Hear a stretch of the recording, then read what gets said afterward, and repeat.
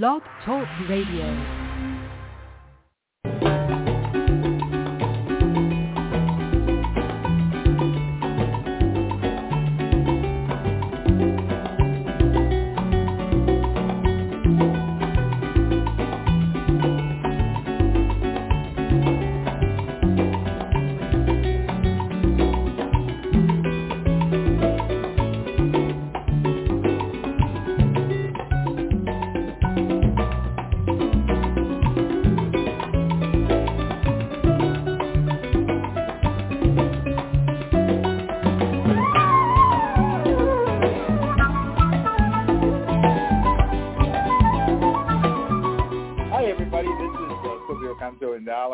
Texas on Wednesday, August the 2nd.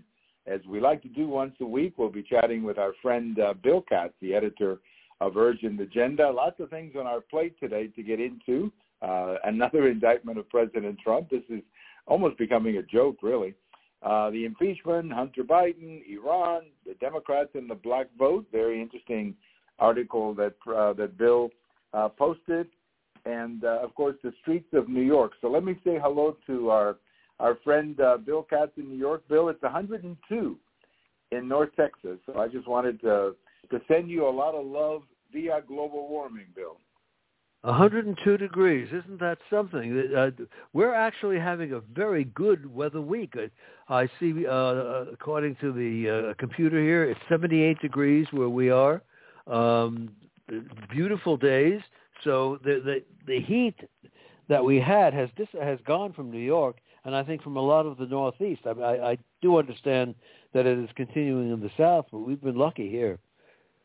Yeah, well, I don't think anybody realizes, unless you have lived through it, the difference between 78 degrees and 102. Oh, yes. I can just imagine 78, what we would give down here to have 78 degrees. I mean, we don't even get that at 2 o'clock in the morning, Bill. Right, right. Well, I think you'll have to check with Al Gore to find out what we do about it.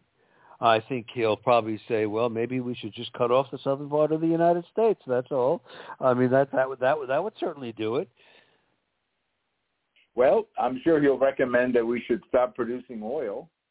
And believe me, eliminate all the fossil fuels, because after all, everybody knows that it's all been proven beyond any doubt that global warming comes because, and of course, 100 years ago when we had the same temperatures, I mean, somebody here actually took a look at all these figures, and the temperatures that we're having today, 102. It's been a really bad couple of weeks as far as the heat. I mean, it's just been awful. It's been over 100 for almost 2 weeks, every afternoon, that is. But somebody actually went back, and in 1980, we had 30 days of temperatures over 100 degrees, Bill. Wow. In 2011, that would have been, 12 years ago, we had almost the same. So it's not like this has not happened before. And I remember on the day that our second son was baptized, it was a Sunday afternoon.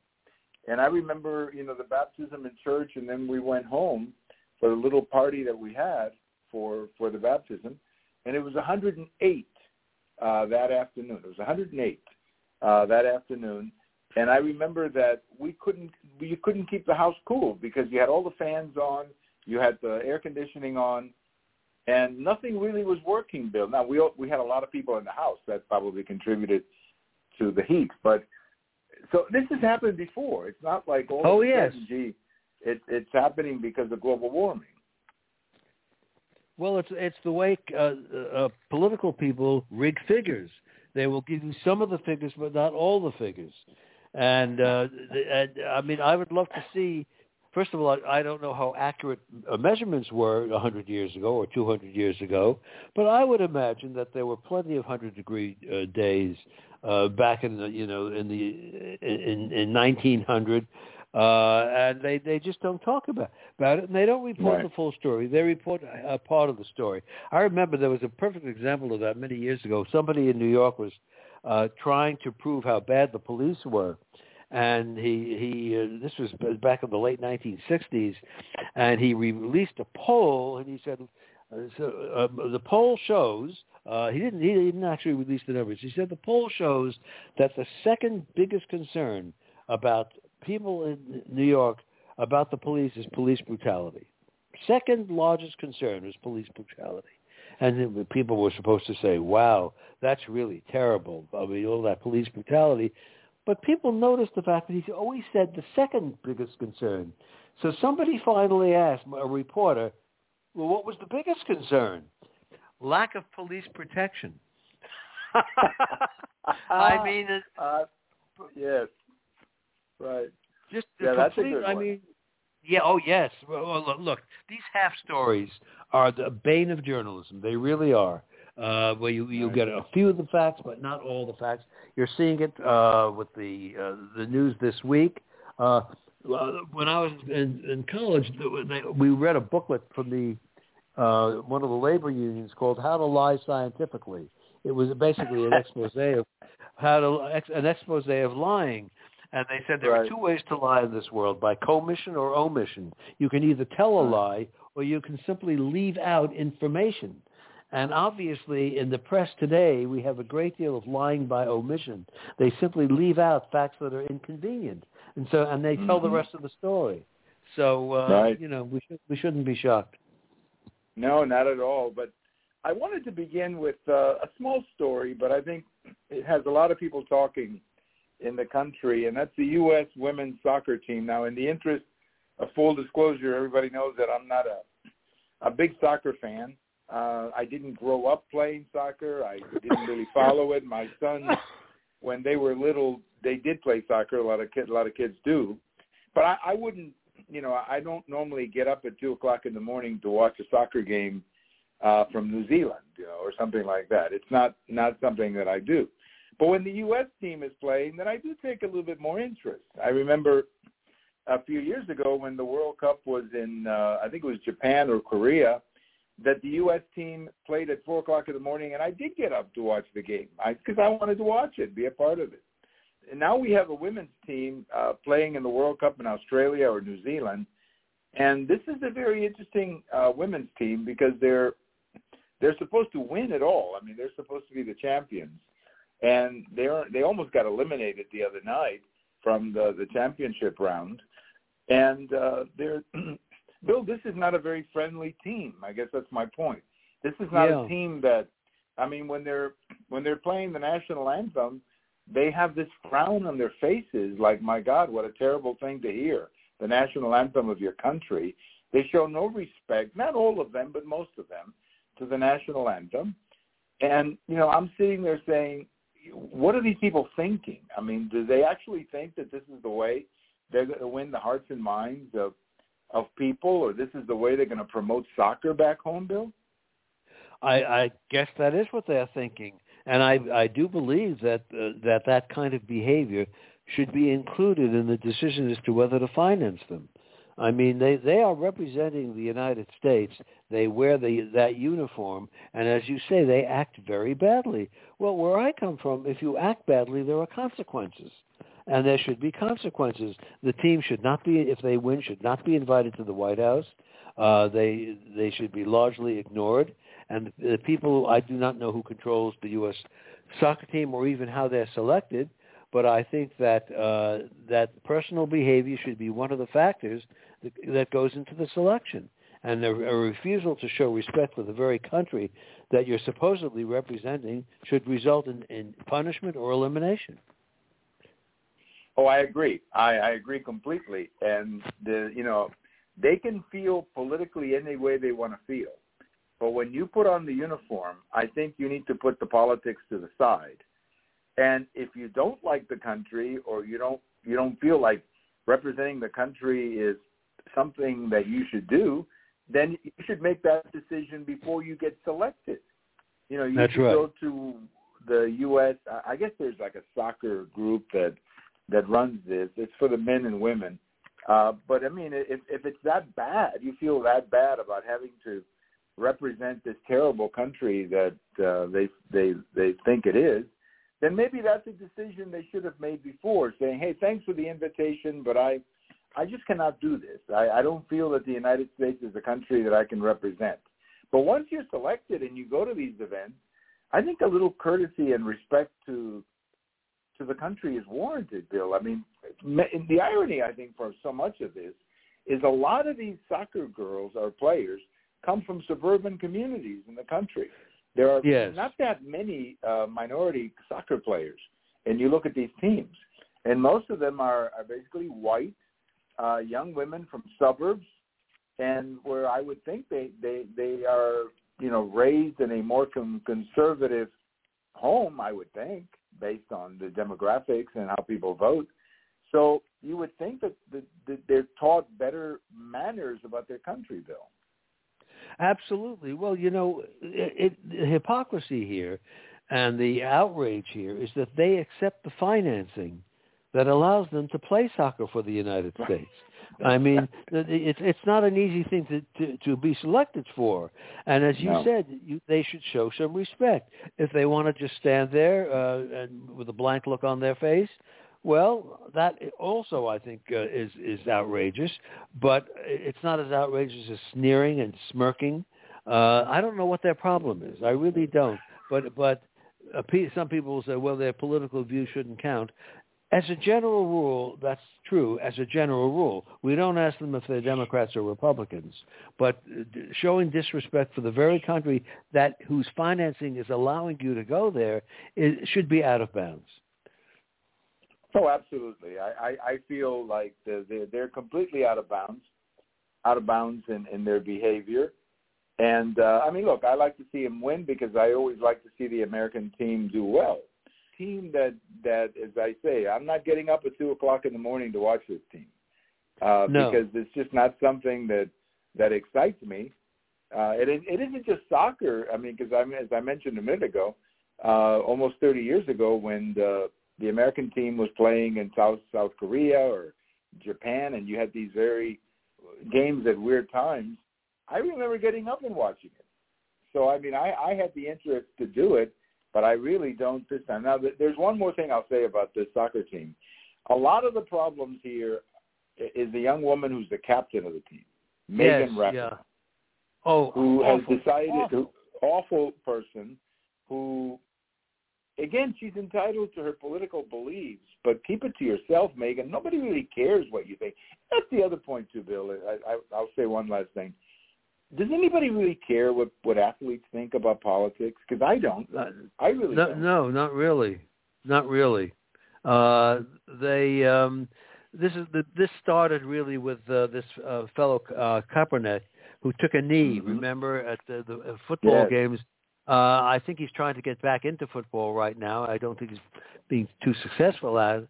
But that's where this started. And no, nobody cares about their political views. I mean, and nobody asks them. They express them, and then they try to build a political movement around it. And I think that the athletic organizations have been much too meek in dealing with this situation. They don't want to be called racist. They don't want to be called this. They don't want to be called that. Well, if the rule says you don't make political statements on the field on our time, you don't make political statements on the field. If you can't accept those rules, don't participate. But once you've agreed to them, you got to follow. They've got to be followed. That's right. Well, one thing I did like a few years ago when the Kaepernick was popular and everybody was talking about him. Jerry Jones, the owner of the Dallas Cowboys, made it very clear. He said, "If you play on my team, you're not going to take a knee during the national anthem." Right. And and that works, Bill, because he does sign the check. It sure does. Yeah, and it should work. I mean, look, we are living in an era when athletes make millions of dollars to go out and play a game, and you'd think they'd be a little appreciative of their status. When we were growing up, or at least when I was growing up, I mean, a baseball player made a minimal salary, and World Series money was $8,000. And if they gave you a day at Ebbets Field or at Yankee Stadium, if it gave a player a day after many years of service, they awarded him with a Pontiac automobile, not a Mercedes, but a Pontiac. These people today wouldn't even ride in a Pontiac. They have become powerful and rich beyond measure, and I think we can demand a little respect. But you know who really controls this is the fans. If the fans turn it off, the practice will end, because their bread and butter is the sport. No, that's right. And in some cases, the fans have tuned out.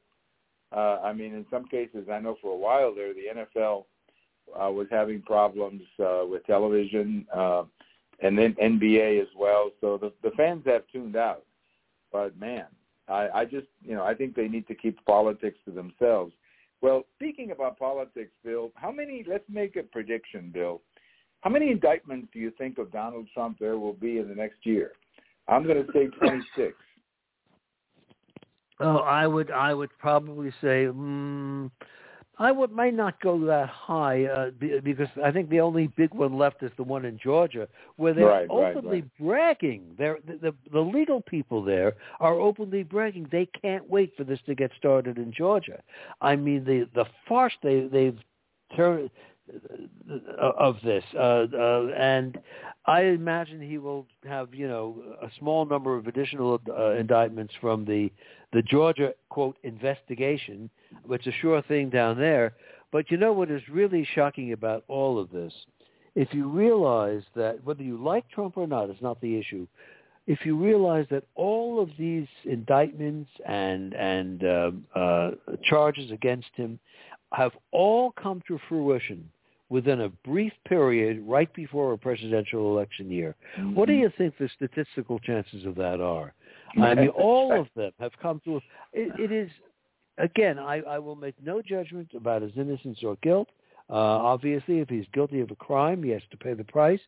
But you look at that list of charges and realize all of them have come to fruition right during this period.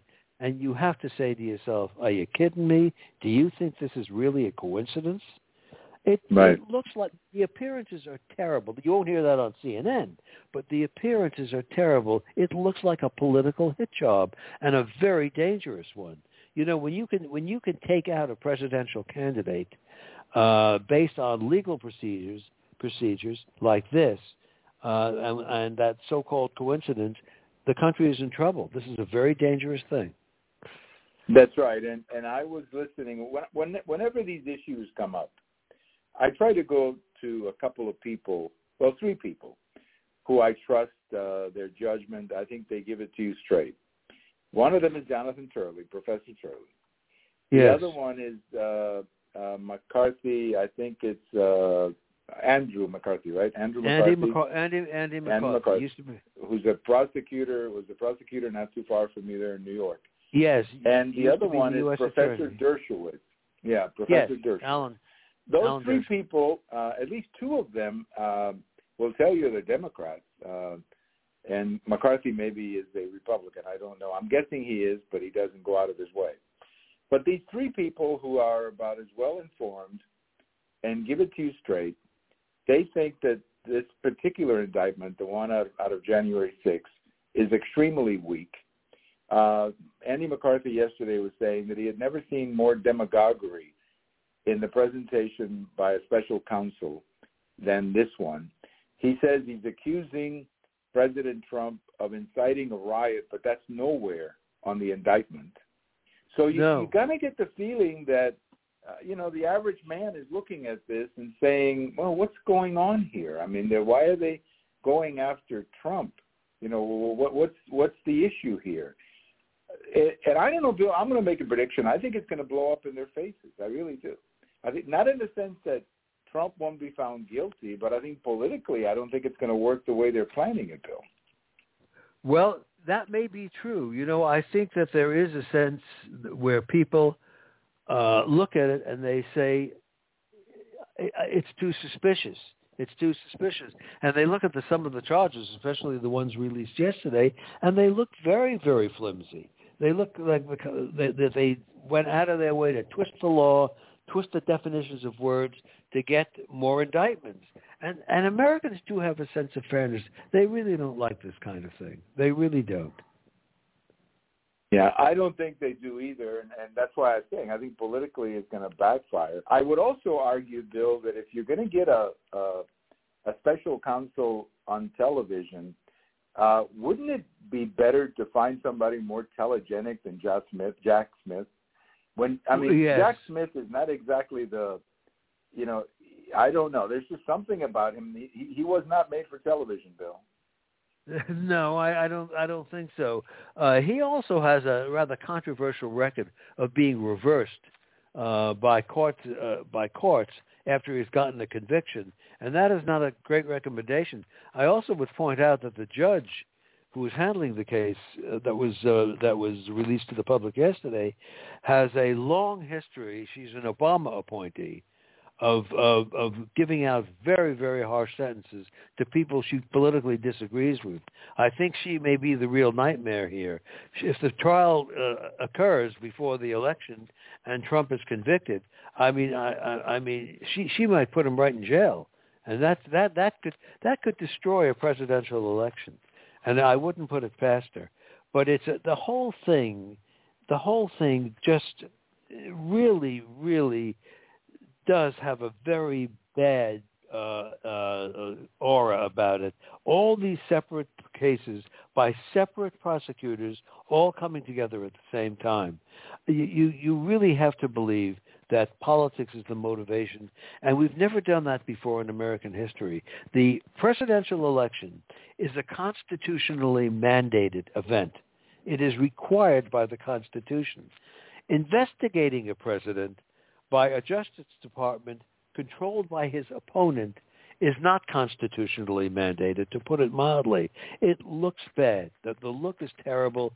But for some reason, the news organizations, the mainstreamers, don't seem to have a problem with it. And I think that itself is troublesome.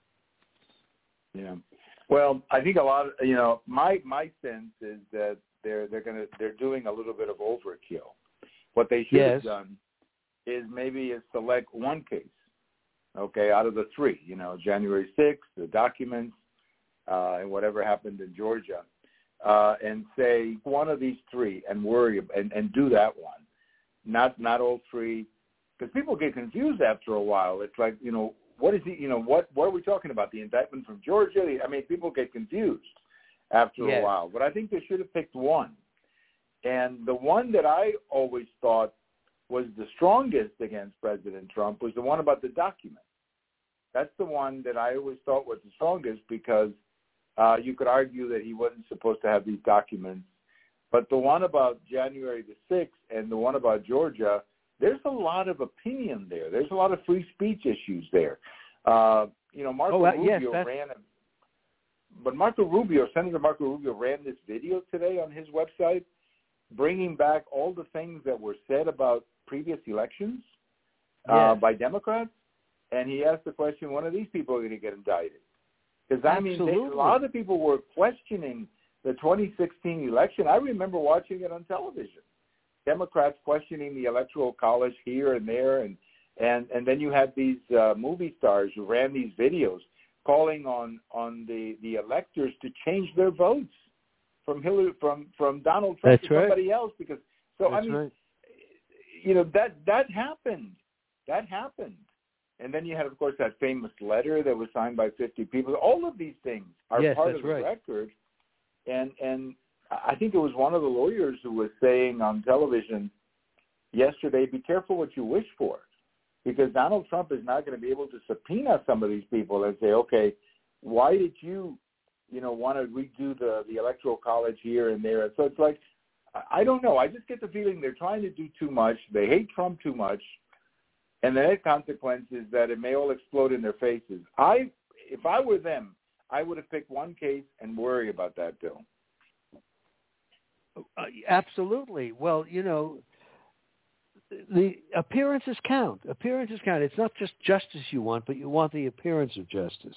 And as you say, it is very troubling. Now, we'll have to see what happens in the public opinion polls. We'll also have to see if these cases go forward to trial before the election, which would be an outrage, because the president, or rather the presidential candidate, if it is Trump, would have to take time off the campaign trail to attend his own trial, scheduled by somebody from a department that is hostile to him. Again, we have never done this before in American history. We've always kind of had a live and let live attitude toward former presidents. I am sure he's not the only one to have misbehaved, and he has misbehaved. Look, Trump in many respects is a bad boy, but we have never brought a former president to court in the entire history of the United States, and I think that's a very good precedent to keep, unless the charge is one of such gravity that you can't avoid it. If he had been engaged in treasonable activities or selling secrets to an enemy nation, that's something else. But a lot of these things do seem to be awfully vague. That's right. Very petty, I think, is the way they are. They seem to be more, we're going to get back at him because we don't like him. And I think that kind of stuff is going to backfire. Let's take a little break, Bill, and we'll be right back.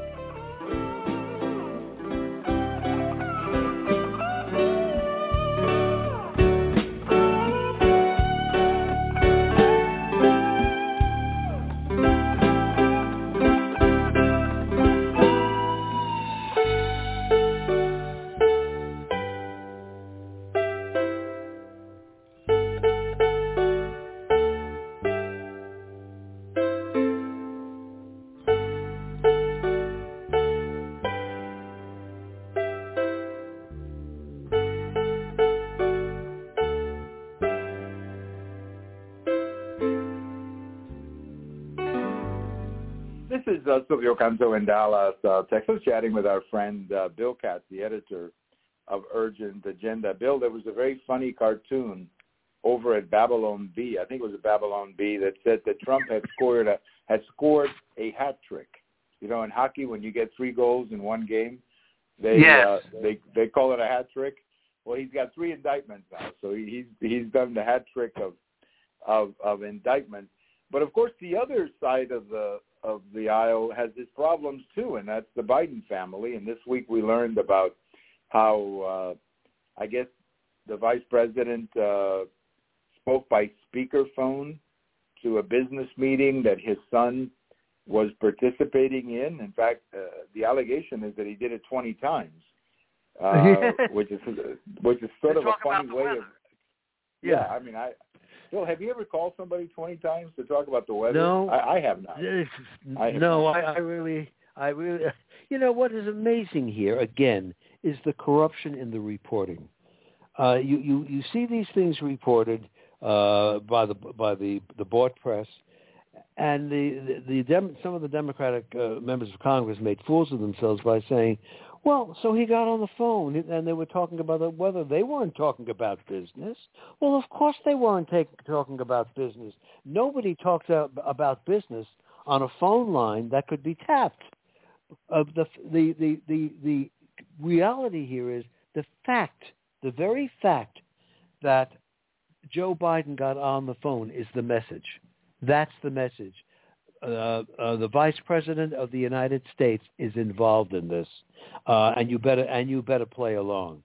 That's the message. He doesn't have to say anything, and the way they avoided that issue is just outrageous. It really is outrageous. But that's the world we live in. You have a press and that is heavily Democratic. There were people who actually wrote columns about this saying there's nothing there. There's everything there. No honest political figure would have gotten on the phone if his son is conducting business 20 times. He just wouldn't. He would say to his son, look, I'm a U.S. senator and I just can't do this. And he would say to his son, maybe you shouldn't do it either. But there's absolutely no conception here on the part of much of the press that this was a very, very bad thing to do. Right. Well, the image is tremendous, but it also, I think, speaks volumes about Hunter Biden in the sense that he probably didn't have the credibility to convince these business people that he was a serious person or a serious businessman. And the only way he could do it was to put his father on the phone. So, I mean, that speaks volumes, I think, about the lack of character, not so much the lack of character, or that too, but the lack of whatever the word is, where people don't think that you're really who you are. And, he's sitting there talking to these business people, and they say, my father is the vice president. And they go, really? Well, prove it. And there he goes. Yes. He calls in. Yes. He calls in. And he's the big guy. He's the big guy. And he's the big guy. And he does this 20 times. So to me, it shows you everything about Hunter Biden, how little I think he thinks of his father. I would never do that to my father. No, I mean, obviously my father was not vice president, but my father had an important job at the bank before he retired. I wouldn't bring him into a conversation that I was having with other business people. I mean, I would say, my father doesn't have time to do stuff like that. My father is busy. He's got an important job. I'm not going to bring him into this. But somehow, Joe Biden got in 20 times, apparently, in these phone calls. And I can just imagine how these phone calls go. It's like, well, gee, this is Vice President Biden. How are you guys doing? Oh, doing great, Mr. Vice President. How's the weather? Well, the weather in Washington, D.C. is humid this time of the year. I mean, they want us to believe that, Bill. Well, yes, that's it. And I'm sure if you set the scene in your own mind, that if Hunter was going to put Joe on the phone, he certainly alerted Joe beforehand that he was going to do that. He didn't just say, oh, I wonder if my father is in. He alerted him, and he stood by at the phone, knowing certainly that this is a business involvement of Hunter, and that business involved foreign countries, some of which may not have been friendly to the United States, and he got on the phone. And as I said before, the very fact that he gets on the phone is the message that is being sent, that I have the Vice President of the United States, he's my father, and you better take care of business wherever you are. It's an outrage, an absolute outrage. If you are an honest political figure, you don't go anywhere near those situations. Maybe one time you do it because you're set up. Okay? That's right. So it's possible the first time. And that has happened. That has happened. That's right. So maybe the first time Hunter told his father, look, Dad, can you call me at 7:30 today? And his dad said, okay, sure, I'll give you a call at 7:30. And then when Dad calls, he puts him on the speakerphone and said, hey, Dad, I'm here with some business people. And we just want to say hello to you. That could happen. I give him the benefit of the doubt one time. But when it happens many more than one time, what that says to me is that Vice President Biden doesn't have a lot of self-control either. Because, the business that was being conducted by Hunter Biden with those business people had nothing to do with the United States, Bill. Had nothing to do with the United States government. He wasn't, buying, machine guns for the U.S. Army. He was doing his own business. And what would the Vice President of the United States have to do with any of this? Nothing. Nothing, Bill. He had no place whatsoever getting injected in this kind of a conversation. So that's, I hate to be cynical, but I am cynical, I guess, because, it leaves you no other choice but to think about being cynical, Bill. Well, yes, and what is amazing about it also is the blatancy of it. I mean, that the fact that it was done 20 times. Look, presidents talk to people they probably shouldn't be talking to, especially people in industry who have business with the government, defense contractors. I'm sure they do. And if they have to, for a variety of reasons, whether it be during the political campaign or whatever, it's made clear that it is just a visit. I mean, have presidents done things unethically in the past, or vice presidents? Probably. Back in 1952, there was the very famous case of Richard Nixon having been discovered having what was known as a slush fund, as monies given to him by industrialists in the state of California. He was a U.S. Senator from California, for his own use. And that is clearly a violation of ethical rules. And in order to deal with the issue, he went on television and gave what became known as the checker speech, and defended himself and said, well, after all, I didn't do anything wrong. Nothing was exchanged.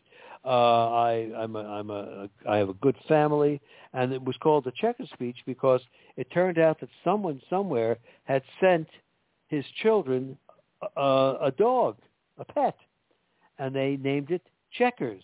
And Nixon said, no matter what they say about me, I will never give back that dog. My children love that dog, and I will never do anything to hurt my children. And, of course, it was this real song and dance, but people of the United States, that he was basically a decent guy, and he remained on the Republican ticket under Dwight Eisenhower and was elected vice president.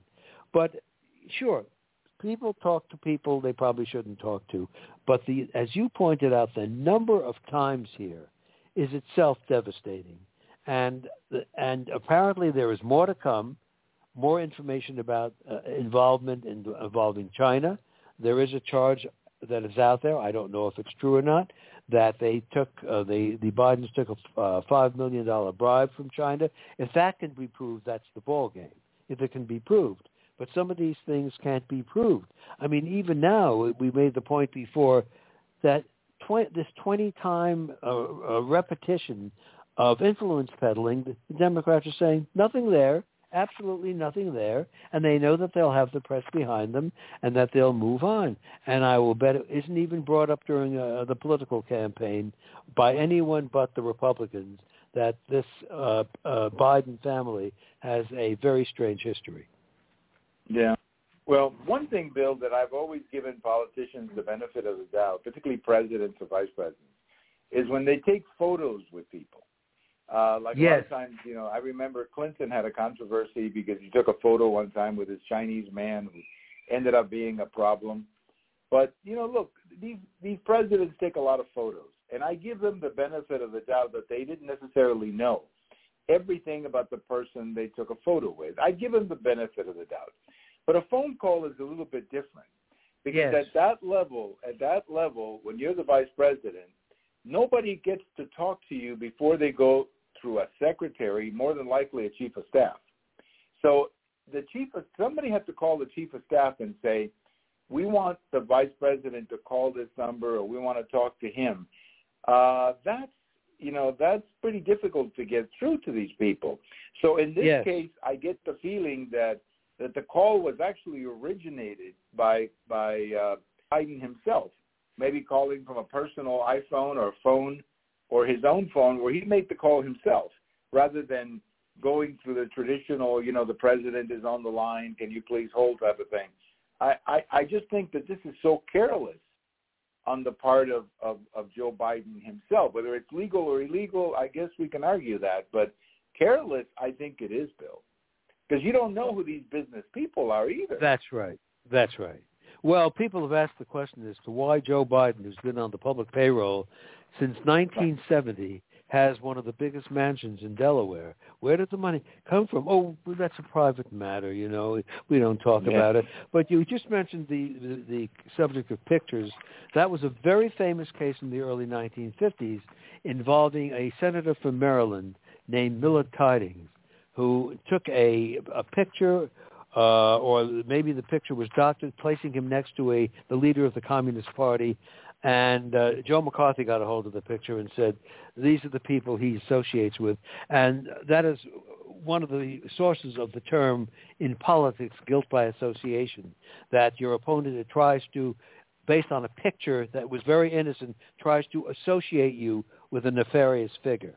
And that is something that all politicians are concerned about, because they do have many pictures taken each day with people who they don't even know. A senator is at his office in Washington, or a congressman, and a local group comes in from his state, and they say they want a picture with the senator. Well, of course I'll take a picture with the Association of Pharmacists from the state of Wyoming. Of course I will. And he takes the picture, perfectly innocent, proper picture, and a year later, one of the guys in the picture gets arrested on a sex charge.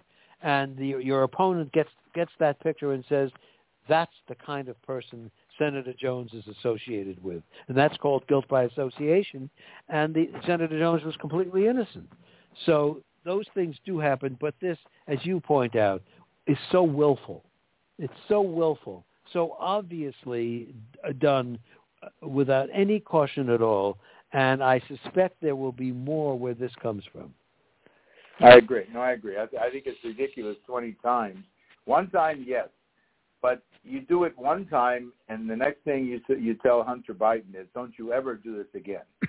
Because I'm the vice president of the United States. I'm your father, but I'm also the vice president of the United States. And I cannot be having these conversations with your business associates or whatever. Bill, let's go to a couple of other topics that have having nothing to do with indictment or Hunter Biden. It's amazing how they consume so much time, these topics. But the topic of impeachment, I don't want to go too long on this, but I think we may have reached the point where the country has impeachment fatigue. I certainly do. And yes. I wish that we could just have a truce between the two parties where we say we're not going to impeach anybody here for the next 100 years. We're just not going to go to this corner again, because I don't know anything good that came out of the Trump impeachment. And frankly, I don't know what's going to come out of the impeachment of Hunter Biden or Joe Biden either. It's just going to divide the country more. And we got some serious problems like the ones you've been covering, Iran, Democrats and the black vote, the streets of New York. You've got some serious problems in the country, and they're not being addressed because we're obsessed with these issues, Bill. That's absolutely right. And what is so bad is the escalating rhetoric to the point where the rhetoric becomes so vicious you can't even deal with those people afterward. I mean, they all seem to hate each other. Partisan politics is the stuff of Washington, but it is usually conducted in a way that, well, you attack me, I'll attack you on the issues, we'll disagree, and then we have to sit down and work together for the country. But now it seems that there really is this division, not only in politics, but in the country generally, where the country is dividing up into enclaves, where people ask about the presidential vote in an area they're thinking of moving to. I've heard it many times. They want to know what the area is like politically. And I think that is extremely dangerous. It really is extremely dangerous. But it comes from the vicious mouths of vicious people. And they will say anything. And one of the worst things we have today is a kind of a new McCarthyism where people, for absolutely no good reason, are called racists or misogynists. It's no different than during the McCarthy era when innocent people were called communists or comsims or fellow travelers. It is the same thing, destroying somebody's reputation. You criticize, disagree, but don't destroy someone's reputation. Yeah, I agree, completely agree. And I think it's gotten to that point now where it's becoming very, very difficult to have a conversation with people because they want to destroy. They're not just interested in having a disagreement. They just want to call you a racist if they disagree with you. You mentioned in your latest post about the Democrats and the black vote. I've heard that in other places that the Democrats are fearing the black vote. I know they don't hold the Hispanic vote like they once did either. But the black vote is interesting because blacks, for the most part, black Americans, for the most part, live in communities managed by the Democrat Party. Yes, that's and I true. don't see, for example, how any black American living in Chicago can be content with the government that they have, Bill. Well, that's the point, and I think we're beginning to see that. I think you made a reference in one of our conversations to a letter sent by the NAACP of Oakland, California, protesting conditions for African Americans in Oakland, California, which is run by Democrats, and that's very unusual for a black organization to do. And that is reflected in statistics that show that especially young black men are beginning to drift away from the Democratic Party. The question is, why shouldn't they? Why shouldn't they? What has the Democratic Party actually done for African Americans except for African-American leaders. If you're a leader and you have a seat in Congress, they do something for you, and the leader benefits. But for the average African-American, look at the condition of schools in African-American districts. Look at the crime situation. You'd think if this is an important constituency, that the Democratic Party would be right on the crime situation, demanding increased protection for the residents. Instead, they're endorsing defunding the police. It's really spitting in the face of a very important constituency because they think they have them. They think they're in the pocket. Well, and that's exactly, I mean, you hate to say it, but that is what has happened. I mean, in the sense that they get 90% of the black vote in Chicago, so it doesn't really, I mean, it doesn't matter how what your, I mean, it doesn't matter how good your product is, the consumer is going to buy it. And that, takes away any incentive to make yourself better.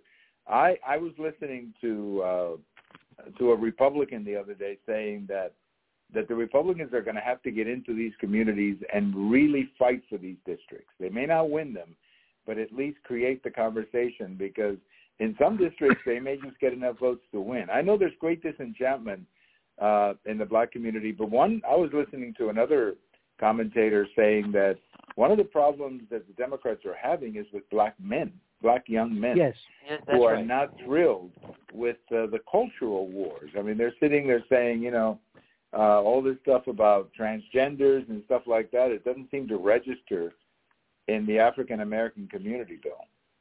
There's a great deal of conservatism in the African-American community because it's a church community. The church is very important to black Americans, and the church in particular has certain views that are at variance with the views of the National Democratic Party. And yes, it is causing trouble. I think also you have a situation, which you also have in the various Hispanic communities, of basic generational change. That as the generations change, young people do not necessarily vote the way their parents did. You see this especially in immigrant groups. The second generation of immigrants is not the same as the first generation of immigrants. They have been integrated into the society. They have new needs, new wants, and they kind of go off the reservation, to coin a phrase, which I probably shouldn't use. Yeah. Well, it is a phrase I think people understand what you mean by. So yes, it's a phrase that people know. But I mean, look at New York City. Look at the streets of New York. How can anybody be happy with what is happening in New York? If you're an African American and you live in New York City, and you're seeing what is happening to your streets, to your communities, the impact that it's having on businesses, I mean, how can you be happy with leadership like that? I see, for example, in other communities that Muslim Americans are very upset with what's happening in schools. That's another community. So I think these cultural issues are hurting. Let's touch on this one real quickly before we run out of time, Bill. You posted about Iran, and I agree with you. We're spending too much time on sort of destroying each other here in the country, and we forget about Iran and China, Bill. Oh, absolutely. Well, there is a relationship growing there. China is moving into the Middle East, and they are moving in because the United States is moving out. And what is remarkable is that we don't seem terribly concerned. I think that's because the foreign policy of the United States right now is being run by the Obama group. The people who are in charge of foreign policy for this administration come from the Obama administration. And let's face it, Barack Obama didn't do very much for this country's position around the world when he was president. He didn't really seem to care that much because I think, very frankly, he doesn't like his country very much. But the issues are coming up again. There was another story that I ran, which I thought was very important, and that is that there is a great concern now in people in the Middle East and with Israel in particular about the Syrian chemical industry. Syria has always had a chemical industry, and apparently it is being taken over by elements that could use that industry to make chemical weapons. and it is a source of great concern to military observers. We have troops in the Middle East, and we have ships that go into the Middle East and planes, and should the Syrian regime or radicals within the Middle East get access to Syrian chemical weapons, it could be an extremely serious situation. That's right. It's interesting that you bring up chemical weapons because it was exactly 33 years ago today that Saddam Hussein went into Kuwait. And yes. I it's amazing how these issues never go away, it seems like, That's right. That's right. We're always talking about the Middle East. Well, Bill, I'll close by saying that I hope that the two parties sit down one of these days and say we're not going to impeach each other for the next 100 years, because I think all this impeachment, I don't know. I talk to people all the time, and people are a lot more worried about the price of gasoline than they are, honestly, the accusations against Trump. I just paid, and you're going to laugh when I say this because I know it's more expensive in New York, but I just paid $3.49 a gallon, Bill. $3.49.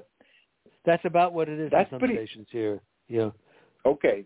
So we're catching up with New York, I guess. Yes, but not the good way. No, but the prices in New York are rising, and one of the reasons they're rising is that yes, the price of oil varies, but New York has very, very high taxes on gasoline, which are built into the system.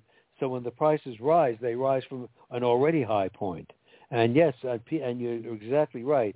People must have their fuel to run their cars, and that's one of the first things they see every day. And they are more worried about that than they are about which politician is getting accused of something.